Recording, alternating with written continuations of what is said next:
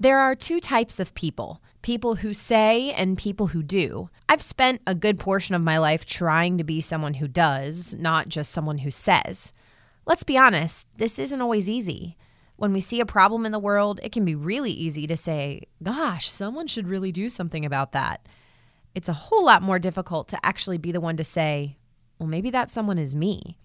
Is there something in your life or in your world that's heavy on your heart? Or is there an issue you're passionate about, a calling you feel on your life?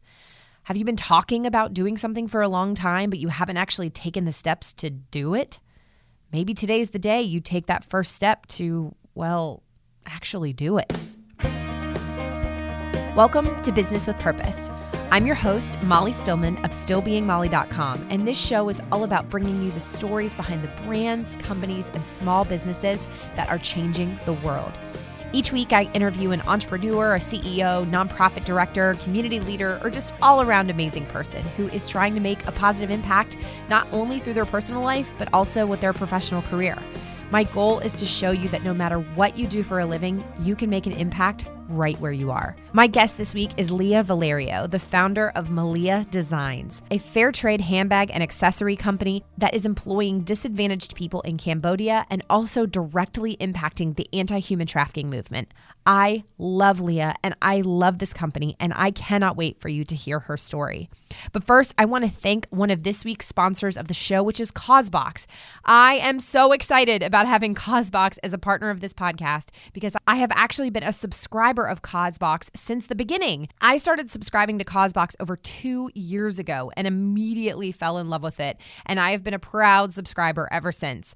For those that don't know, CauseBox is a quarterly subscription box that comes out each season, and each season's box has a whole design and product theme, and every single product in the box is ethically made, fair trade, or gives back in some way, and the products are gorgeous. I've never been disappointed by a box ever. This is one of my all-time favorite subscription box companies, and truly, I believe it is one of the best values too. It costs about $50 per box, but you receive more than $150 worth of beautiful and unique products that are making a difference in the world. The most recent fall box is one of my all-time favorites. It's already sold out, but that upcycled bone necklace is one I wear almost every day.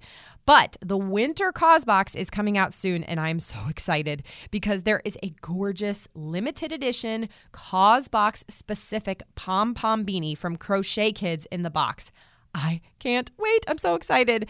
This would be the perfect gift to give this holiday season. The team at CauseBox has been so generous as to provide my listeners an exclusive coupon code for $15 off your first box with the code MOLLY. Simply go to stillbeingmolly.com/CauseBox. That's stillbeingmolly/CAUSEBOX and use the code MOLLY for $15 off. Some of you who have been listening to the show for a while will probably remember that I actually had Matt Richardson, the founder of CauseBox, on the show last December. So you can go back to listen to that episode. That's episode 13 with Matt Richardson of CauseBox. And it is to date one of my all-time favorite episodes. So you should definitely go back and listen to it because you can hear the whole CauseBox story and also just Matt's crazy, awesome life stories in general, because that is one of the coolest dudes I've ever had the pleasure of speaking with. Now, on to the episode with Leah. Hey, Leah, welcome to the show. Hi, how are you? I am good. I am pumped to have you on this week to talk about Malia Designs. And I have been a fan of Malia Designs for, I don't know when I first discovered you guys, but oh my goodness, everything you guys make is just so beautiful. And so I am so excited to hear the story behind this company that I love so much. It's one of those things where sometimes when you come across a brand or a company and you're like, I love their stuff, I want to know their story, and I get to actually learn your story. So I'm a little excited right now. Thank you. I have a very big smile on my face. Oh, I know. Sometimes like when doing the podcasting thing, I'm like, oh, I really wish I could actually see what you look like right now. So without further ado, Leah, give us the Leah 101. So tell us your story. Where are you from and what did you study, or all the things that led you to where you are today? And for those that are listening that do not know Malia Designs, tell us about Malia Designs. Sure thing. Okay. Well, Malia Designs is a fair trade handbag company out of Cambodia with a social mission to fight human trafficking. We've been in business now for 12 years. Started in 2005, and it's been a really great journey. Started the company after I was a Peace Corps volunteer, and then traveled through Southeast Asia, and really fell in love with Cambodia, the people, the textiles, Yeah. really everything. It was a really great experience, and but also had also witnessed human trafficking and thought, wow, there's got to be a way to make change at a grassroots level by utilizing a lot of the things that were already happening there. Even, oh my gosh, the first trip it was almost 20 years ago now, and I had the opportunity to meet with with several fair trade groups while I was there and see the textiles and things like that, and thought, wow, there's got to be a way to sort of bridge the gap between the Western market and what is happening here already. Mm-hmm. So that was sort of the impetus of how Malia Designs got started. So where in the Peace Corps did you serve? Just was it kind of all over, or where were you actually stationed? I was actually in the South Pacific. I was in Tonga. Okay. A group of islands in the South Pacific. It's near Fiji, Polynesian. And after we were done with our service, we had the opportunity to either take the one-way ticket back home or the monetary amount of the ticket. And then many of us ended up buying around-the-world tickets. And so that's how I got to Southeast Asia. Wow. Well, yeah. I ask because I have not only a friend from high school who served in the Peace Corps, and she served in Moldova. And then my aunt actually kind of had, or one of I have many aunts, but my aunt, she turned, how old was she when she did this? I want to say she turned 60, but it may be, she was a little younger than that, but she left her kind of corporate job and she went and did the Peace Corps, like in her, kind of second life, if you will. And so she served in the Peace Corps in Romania. And then now she actually works for the Peace Corps, I guess at the corporate, if that even is like a thing, but the corporate level, she travels all around kind of the Southeast area, going to colleges and talking about the Peace Corps and things like that. But she, obviously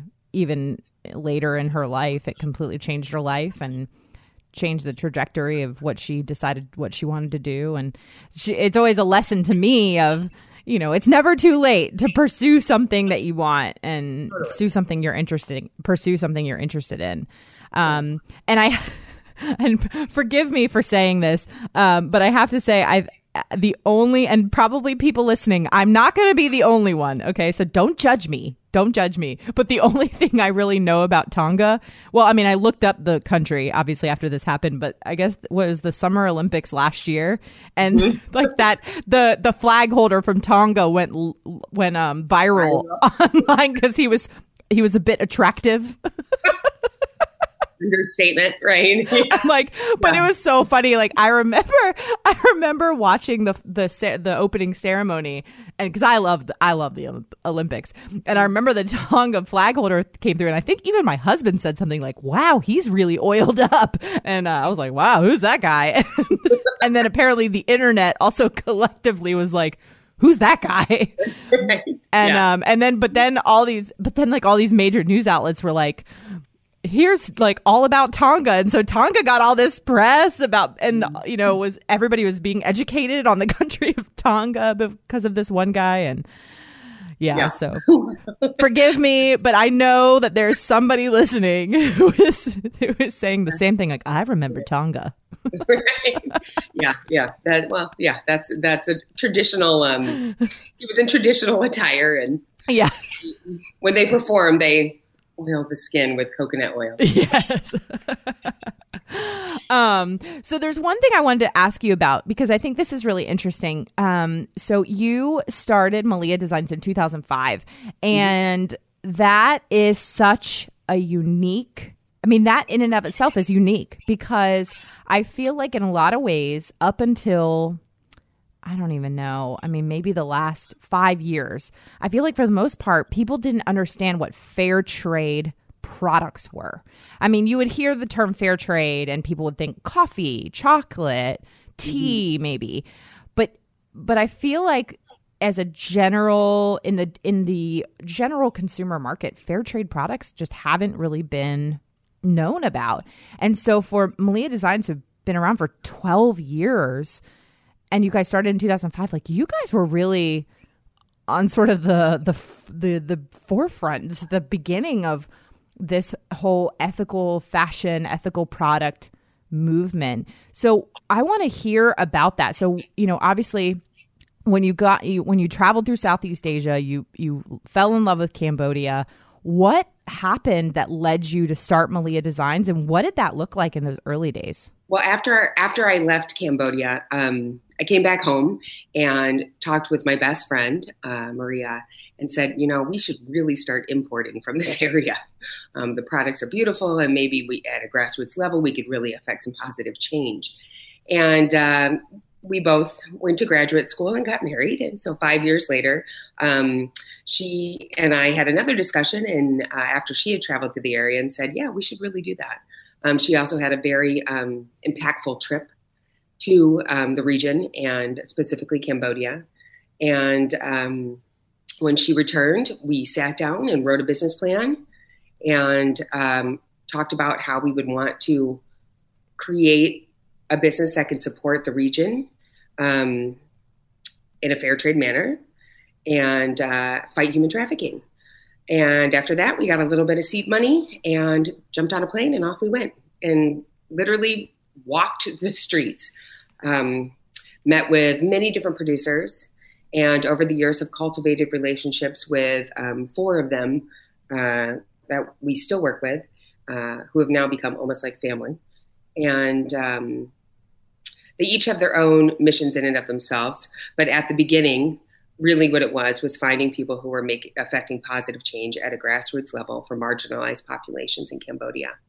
At the same time, producing beautiful, beautiful handmade goods.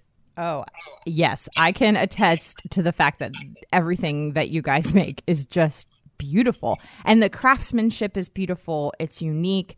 I mean, every time I use one of the bags that I have, it's, people always have to stop me and ask me, where did you get that? What is that made out of?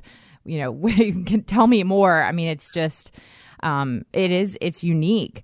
So I think that is so, I mean, and then the other thing that stands out to me too about, having done this in 2005 is also just the knowledge and the awareness and the realization of the horror that is human trafficking. And human trafficking is a issue that, I mean, my listeners of the show and my blog readers and my friends and my family, like they know that this is something I'm extremely passionate about. I am on the board for a human trafficking organization here in North Carolina, and I've been, very active kind of in this space for the last, almost 7 years. But, in 2005, this was still an issue that people in the United States just really didn't know about. And honestly, I mean, even after having done work here in the United States for 7 years, people still don't really understand it. But they really think that it just, kind of happens overseas, and they don't realize that it happens here in the United States too. But what has that portion of it been like as far as the education piece? And I guess if you could kind of give me some perspective on when you guys started in 2005 to what it looks like now, and you guys came back and you started Melia Designs, and you're beginning to sell the products here and explain fair trade and explain human trafficking. What did that look like, educating consumers in the United States in 2005 versus now? That's a great question. Huge difference in the knowledge of what human trafficking is here in the States now versus 12 years ago. When we first started, we did a lot of like street fairs and things like that. And of course, our mission has always been the reason why we do what we do. So that was always a component of, talking about the bags and why they're made in Cambodia and what is human trafficking. And people just, for the most part, it was a foreign concept, modern day slavery. And so that was something I would say about a year into the business, people started to become more aware of human trafficking due to some movies that came out, and a little more like, just honestly, it was a movie. I think it was a Lifetime movie that actually came out, and people were like, oh. And so that with Mira Sorvino, who is a huge voice in the anti-human trafficking arena. And but today, most people have heard of human trafficking. There are many, many, many organizations that are both local and international that are fighting against this issue, which is horrendous. Yeah. But for myself, like the first time that I became aware of it was almost 20 years ago. The first time I traveled throughout Southeast Asia, and I just had an experience where I was like, "What the heck is going on here?" Yeah. And it led me to doing a bunch of research and realizing what human trafficking was. And then in graduate school, I was an intern at UNICEF in the child trafficking program there. Oh, did wow. a research project on coalition building in Ciudad Juarez and El Paso to fight human trafficking. And that was eye-opening as well, because even at that time, I mean, this was back in 2005, I think. Mm-hmm. Right before we started the company. Even the law enforcement organizations in this country were not specifically aware or fighting this issue. Yeah.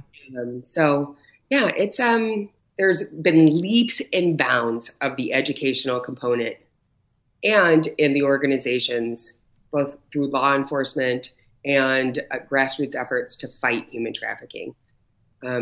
It's still, it's the world's second largest illegal trade. Mm-hmm. Yeah. It's amazing to me how people still, obviously there are a lot of people that are much more aware, but how I still, when I go to do maybe a training or, I maybe go to an event and speak about what the organization I do or organization I work with does. There's always people that just have this almost, like shell-shocked look on their face, like, what? Like, yeah. I thought that only happens in movies. Like, they really don't, people still just really don't realize how much of a real issue this is. I'd love if you'd be able to kind of just speak a little bit to your experience and what you've learned about what the situation looks like in Cambodia versus, elsewhere or, especially here in the United States. Like human trafficking obviously is all over the world, but it does, in a lot of ways, it can look very different depending on where you are in the world. And they have different components or different aspects to it. And I'd love for you to kind of just share your heart for what's going on in Cambodia and some of the issues that they're facing there. Sure. Yeah. Commercial sexual exploitation in Cambodia is a huge issue. All over Southeast Asia. And it's a fine line to when it becomes trafficking. There have been a lot of leaps and bounds to sort of deal with human trafficking over the past decade in Cambodia. The government is quite a bit more proactive about it now, but it still exists. When we first started the company, there was a big issue on. It's an impoverished nation, and oftentimes people have many children. And sometimes they would be sold with false pretenses, where it was, your child will be working in a hotel or as a waitress. Sometimes, though, it's also with full knowledge that your child will be abused. And there are many organizations that are working to rescue these girls and alleviate this issue. And we work with... We've actually donated to an organization called Dom Nak Talk for the past 10 years. And they work with child victims of human trafficking. They were started back in 1997 and were asked by UNICEF to create an organization, to create a home in Poi Phet, which is the border city between Cambodia and Thailand, so that children who had been trafficked into Thailand for sexual exploitation or for work exploitation would have a place once they were rescued and returned to the country to start the rehabilitation process. Oftentimes these kids were just basically brought back and then put right back on the streets. Of course, that's extraordinarily vulnerable position to be in. The organization works with human trafficking victims, works with sort of the knowledge or spreading education to families as well, that this is a real issue and that their children will be, can be exploited in this way. And just the work that they do is really incredible. They do a lot of educational outreach as well. Yeah. And over the years, we've donated, to them specifically, probably over $125,000, which is a source of real pride for us. We also donate to organizations locally here in the States that fight human trafficking too. This is not an issue that is, country specific. I mean, it is country specific, but it's also, and it's in the way that it unfolds, but it's also something that really affects the world over. Oh, absolutely. Yes. Yeah. So, and it's really based in fear. Like there's oftentimes that people just don't talk about it. So, having the awareness here in the States now and all of the organizations that have been built to create the awareness and to fight human trafficking is, it's an honor to be a part of that process. Well, that leads me to my question. Maybe you've sort of already answered it, but I guess could you kind of explain exactly how, you guys chose the model for the business and how exactly you guys are impacting, working to end human trafficking in Cambodia? Is it just through the hiring of artisans who have been affected? Is it as you said, donating to organizations? Kind of give us a picture of what the model looks like. Sure. Yeah. Well, basically Malia Designs has a 3-pronged business model. Our products are made by fair trade producer groups that employ disadvantaged people in Cambodia. Primarily, we work with at-risk women and the disabled. The second part is that we offer a high-quality, fashion-forward product that it's geared towards the Western market, and all of our materials are sourced locally in Cambodia. And our fair trade production processes and the use of recycled materials are also good for the planet. And then finally, our third approach is that we aim to fight human trafficking by donating to organizations that work in this area. So basically, overall, what we're looking to do is to provide an alternative source of income for marginalized women so that we can lessen the likelihood that these women will be re-victimized or become victims of commercial sexual exploitation or trafficking. Yeah. And not only does this transform the lives of the women, but their children too. And that's a big part of what we do, is that we want this to trickle down into the community and whatnot. And, since the very beginning, our primary mission has been to provide this source of income to our artisan partners and to lessen their vulnerability and empower them to break the cycle of poverty. Okay, I know you guys are loving this conversation with Leah, but I want to take a quick break from talking with her to tell you about another amazing sponsor of today's show. Our first sponsor, of course, was CauseBox, and our second sponsor today is Sevenly. Sevenly was founded in 2011 with the mission of leading a generation towards generosity. Based on the core belief that people matter, the Sevenly team created a cause art movement consisting of 7-day cause campaigns, inviting customers to purchase advocacy art, apparel, and accessories that donate to nonprofits. Now widely recognized as one of the world's leading social good companies, to date, Sevenly has given back over $5 million to charities around the world. This holiday season, Sevenly is excited to offer you the opportunity to give back while also giving gifts to your loved ones.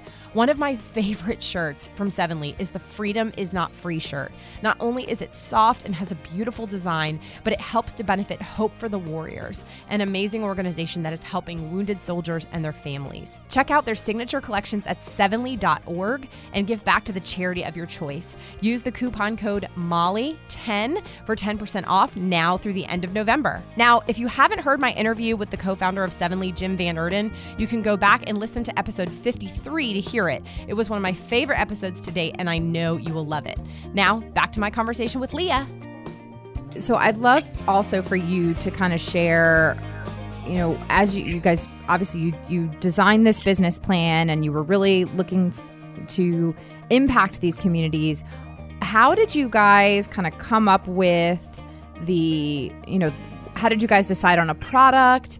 What did the early days of the business look like as far as, did you do a lot of kind of just sampling and bring it back to the US and sell it out of your trunk? Or, what did those, it's so funny because I have a lot of my listeners are sort of in this early stages of kind of dreaming and coming up with visions. And some of them just want to work with, groups like what you guys are doing or just purchase from, and then I have, I've had people email me who are like, oh, the stories of these business owners is so inspiring to me because I want to start my own business, but I don't know, I don't know where to start. So I'd love for you to kind of just share why you guys decided, on bags and things like that. And how did that look in the beginning? And now do you guys primarily just sell online, or is it, online and wholesale? What does that look like?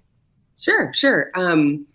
So first of all, who doesn't love a good handbag? I mean, yeah. It's a product that is useful and also very fashionable and fun. I think the textiles in Cambodia lend themselves to being used as a handbag. We work with a lot of recycled products, and for example, we work with a recycled feed bag and a recycled cement bag. And so originally these carried other substances, and oftentimes the stuff is just discarded and goes into, it's just waste. And so if you can take this material and reuse it to create something beautiful and new, then why not? So part of the reason handbags is because the materials really lend themselves to that. Also, the silks in Southeast Asia are incredible. Watching the process of the hand weaving is really magical. And however, 20 years ago when I was traveling through the area, that was I was blown away by the silks.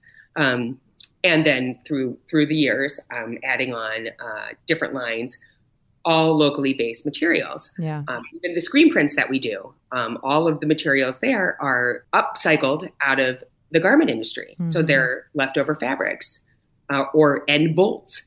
And that's where we source our base fabrics and then, put our beautiful hand screen printing on the top. So that's kind of where we come from as far as why handbags. And we do have a great tagline, which is designed to carry a cause. So yes, I love that. Yeah. So, that's really where we came from as far as the handbags were concerned. And I apologize, but what was the second part of your question? Oh, just, what did, do you guys do primarily wholesale or, what does the actual business model look like these days? Okay. Yes, we are primarily wholesale. I would say that 95% of our business is wholesale. We work with companies around the world, really, mostly small boutiques, fair trade stores, lots of co-ops, things of that nature. We've worked with Whole Foods. Wow. Yeah, just, organizations that are like-minded often, but also boutiques who just really love a good product. We've always really prided ourselves on creating a product that doesn't necessarily look fair trade. And in these days, that means different than what it did, 12 years ago. Yeah. Oh, for sure. Yeah. But really the goal of Malia was to create a product where the icing on the cake was that it was fair trade and had a social mission behind it, but that the product really just stood on its own. And I feel that we've accomplished that. But we also do sell online. We do fairs. We do holiday shows. And And that's a great way to be able to really get out there and speak to your end customer. Yeah. Which is awesome. Yes.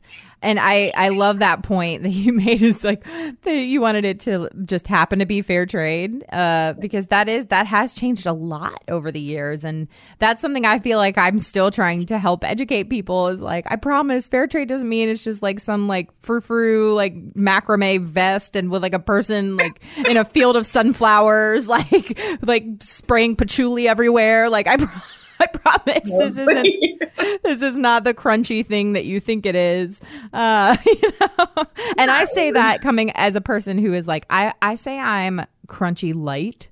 Like I'm not your like typical crunchy person, but I'm a little crunchy. It's totally fine. Light. I like it. I'm crunchy light. Light. And that's so important too, though, for the product to stand on its own. And that is another common thread that I hear from so many fair trade businesses and ethical brands, of how, they want the stories of their artisans to be important, but they don't want a pity sale. And the artisans don't want a pity sale. They want you to buy their product because it's beautiful and you love it.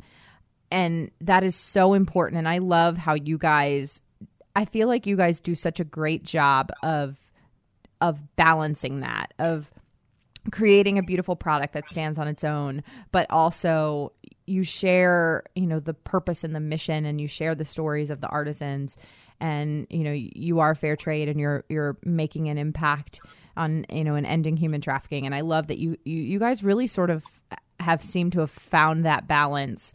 Or at least, it comes from I know, I hear from business owners all the time of like, oh, if you only knew, but well, of course, but yeah, exactly. It's the life of an entrepreneur. But you really have put just such a solid message out there, that just really stands alongside your product so well. And so I just have to say that, as a consumer, you guys have really done a fantastic job at that. Thank you. That means a lot. It means a lot. Oh, you are so welcome. I'd kind of like to know, as a child and as you were growing up, I mean, obviously you went to serve in the Peace Corps, but growing up, was that something you always wanted to do, or what led you to make that decision to serve in the Peace Corps, and was giving back, was serving, was that always a part of your blood? Did you always feel a passion for that, or where did that come from? It's a really good question. I actually wanted to do the Peace Corps since I was probably about 14. Wow. It was just, my mother had actually applied and been accepted to do the Peace Corps when she was younger. So I do think that, it was in there. She ended up having me instead, but it was, a part of, I think, the fabric, the story, our family story. So it was there. And, it's funny that you asked this, because I have a 6.5-year-old little girl, and she started Girl Scouts last year. Aww. Yes. And Girl Scouts had a huge impact on my life as a young child. I was a Girl Scout too. Yeah, right. And it's funny because I started thinking about, like, as I've, sort of been going through this process with her again, about the service component of what being a Girl Scout was and is. And I thought, wow, maybe that has a connection to leading me to doing the Peace Corps, and then to creating and building Malia Designs, with our fair trade mission and the, fighting human trafficking. Service has always been something that I feel is extremely important, to be useful, to give back. Thank you for this opportunity. It's really nice to be able to reflect back on it and to sort of appreciate the process. Oh, yeah. I always am so fascinated and interested, really, to hear, how social entrepreneurs who work in this space and are passionate about using their, that's why I started this podcast. Really, truly, I love hearing from people. Why is it that this is something that they've dedicated their life to? Because, as you know, this is not an easy space to work in. Owning a business is hard in and of itself. And then when you are also dedicated to serving an entire group of people, or you have a greater mission of ending something like human trafficking, I mean, that adds a whole nother level of challenge. And I mean, it's like you take the challenges of being a business owner and then you add like all these layers to it. It's like, here, you should birth this baby and then birth like 4 more right after, let's go ahead and let's just birth quintuplets right here. You can just, we're going to do no meds. We're going to just get it out. I mean, it really is. It's a challenge. And so, but and especially somebody who has been doing this since 2005, like you have the longevity, you have, the blood, sweat, and tears behind you and with you, it takes a certain type of person to be able to push through those challenges. And this is a conversation I have a lot with friends and family, not just business owners, of, when people see sort of the success, people forget that, well, there was a lot of hard stuff that we went through to get to the success. And I say to people all the time of success comes to the ones who just keep showing up and they just wake up every day and they have their mission, they have their why, they have their purpose, and they push through it. And they just keep showing up and they keep doing the work. Like, you never see a successful person who gave up. like that is true. Very true statement. It seems like a simple thought or a simple concept, but it's true. I mean, even you look at some of these people who, maybe celebrities or, the Richard Bransons of the world. I mean, they had failures. Mm-hmm. They all had failures and they kept showing up. I did a blog post a couple of months ago kind of talking about this. And I think it was it Samuel L. Jackson or was it Morgan Freeman? It was one of them who, like, they didn't get their first big role until they were in their 50s. And we think of, an actor like Samuel L. Jackson, and forgive me, I'll have to find the post and look it up. But I mean, you think of an actor like that who's so iconic. And we forget to realize, like, they were like 50 when they got famous. Like, like before that, they were just a struggling actor like anybody else. And it's so interesting to kind of think about, like, well, he didn't give up. He just kept showing up to auditions and he would not get the part. He would not get the part. And eventually he got the part. And eventually, you just, again, you kind of push through those times. And so, anyway, that's kind of my long follow up to your answer. Just, I'm very fascinated by that kind of stuff of what really motivates people and how people really continue to push through the hard times. And a lot of times the common thread I see is that there's something from childhood that says to them, this is what I want to do. This is how I want to serve. Yeah. That's interesting. That's interesting that you've observed that. But I'd have to agree with you. I think that oftentimes it's just in you and you can't not do it. Absolutely. Hence the 50-year-old success story. Yeah. Yeah, it's just in you and you can't not do it. Well, you mentioned real quick that you have a 6.5-year-old. So tell me a little bit about your family. Sure. I have a 6.5-year-old little girl who just started first grade. Aww. Her name is June. And I have a son who is 4.5. His name is LJ. They are beautiful. They are the light of my life. Aww. And happily married and living in Evanston, Illinois now. So yeah, it's work-life balance. I think for everybody is always a challenge, but that is a gift of owning your own business. Mm-hmm. Is that even though you are always working, there is no 9 to 5 when you own your own business, but you can be flexible in your time. Yes. So, I am very fortunate that I have that flexibility to be with them. That's awesome. Mm-hmm. That's awesome. Well, Leah, we are about to transition into the new segment that I have introduced to the show. You are only my second guest to experience the new segment. So I still don't have a title for the segment. So this is where on my last guest, I told her that my husband really wants me to call it the gauntlet. And I'm like, that's weird. So no, now I'm scared. No, it's not bad. It's just where I ask some questions to get to know you a little bit more. And so this is where we insert the name of the segment here, and my husband's going to insert a funny sound effect here.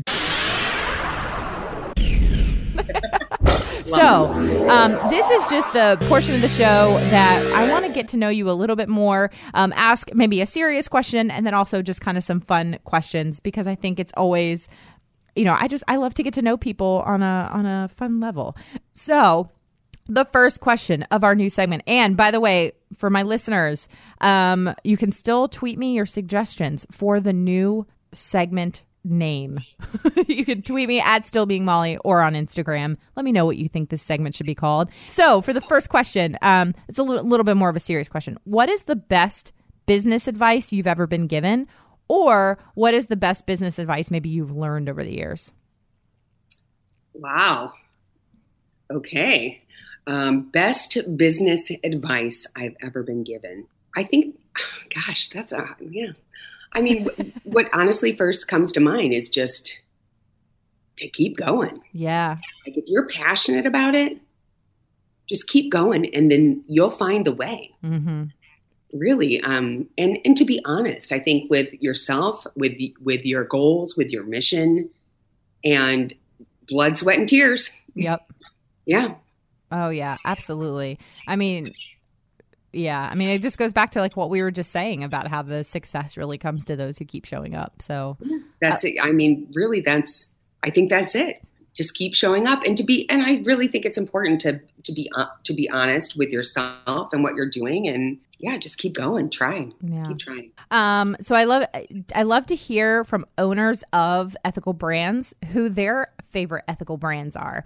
So do you have a favorite, maybe a fair trade fashion brand or, jewelry company? What are some of the companies you love to support?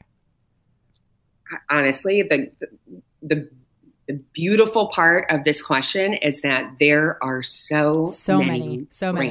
Mm-hmm. Which is awesome. Mm-hmm. I will choose one. Okay. Matcha Traders. Oh, I love them. Yes. They are also the Chicago-based organization company. And I have been friends with them for a decade now. Beautiful block printed dresses out of India, and fabulous jewelry line as well. And it's so nice. And I have a really phenomenal community. Chicago and worldwide, really, throughout the United States as well. We are a member of the Fair Trade Federation, which is a fantastic organization that really brings together so many people who are passionate about fair trade. Yeah. But to have organizations and companies that are local that you can and that are friends that you can just, shoot an email over to and say, hey, I'm interested in this, or I'm having an issue with this. What do you suggest? And over the years, like Matcha Traders, along with ours, we've grown together. And I'm just so impressed with what they're doing and what they've done. And they have beautiful products. Oh, they really do. Their dresses. I have a couple necklaces from them. I'm a big fan of their work.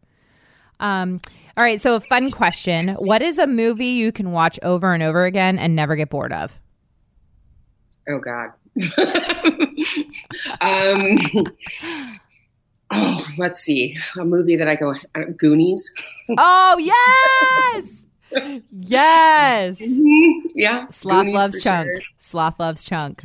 Yes. Yes. Hey, you guys. Hey, you guys. I love it. See, it's the best. Yes. Oh, yes. Now I need to go home. Childhood.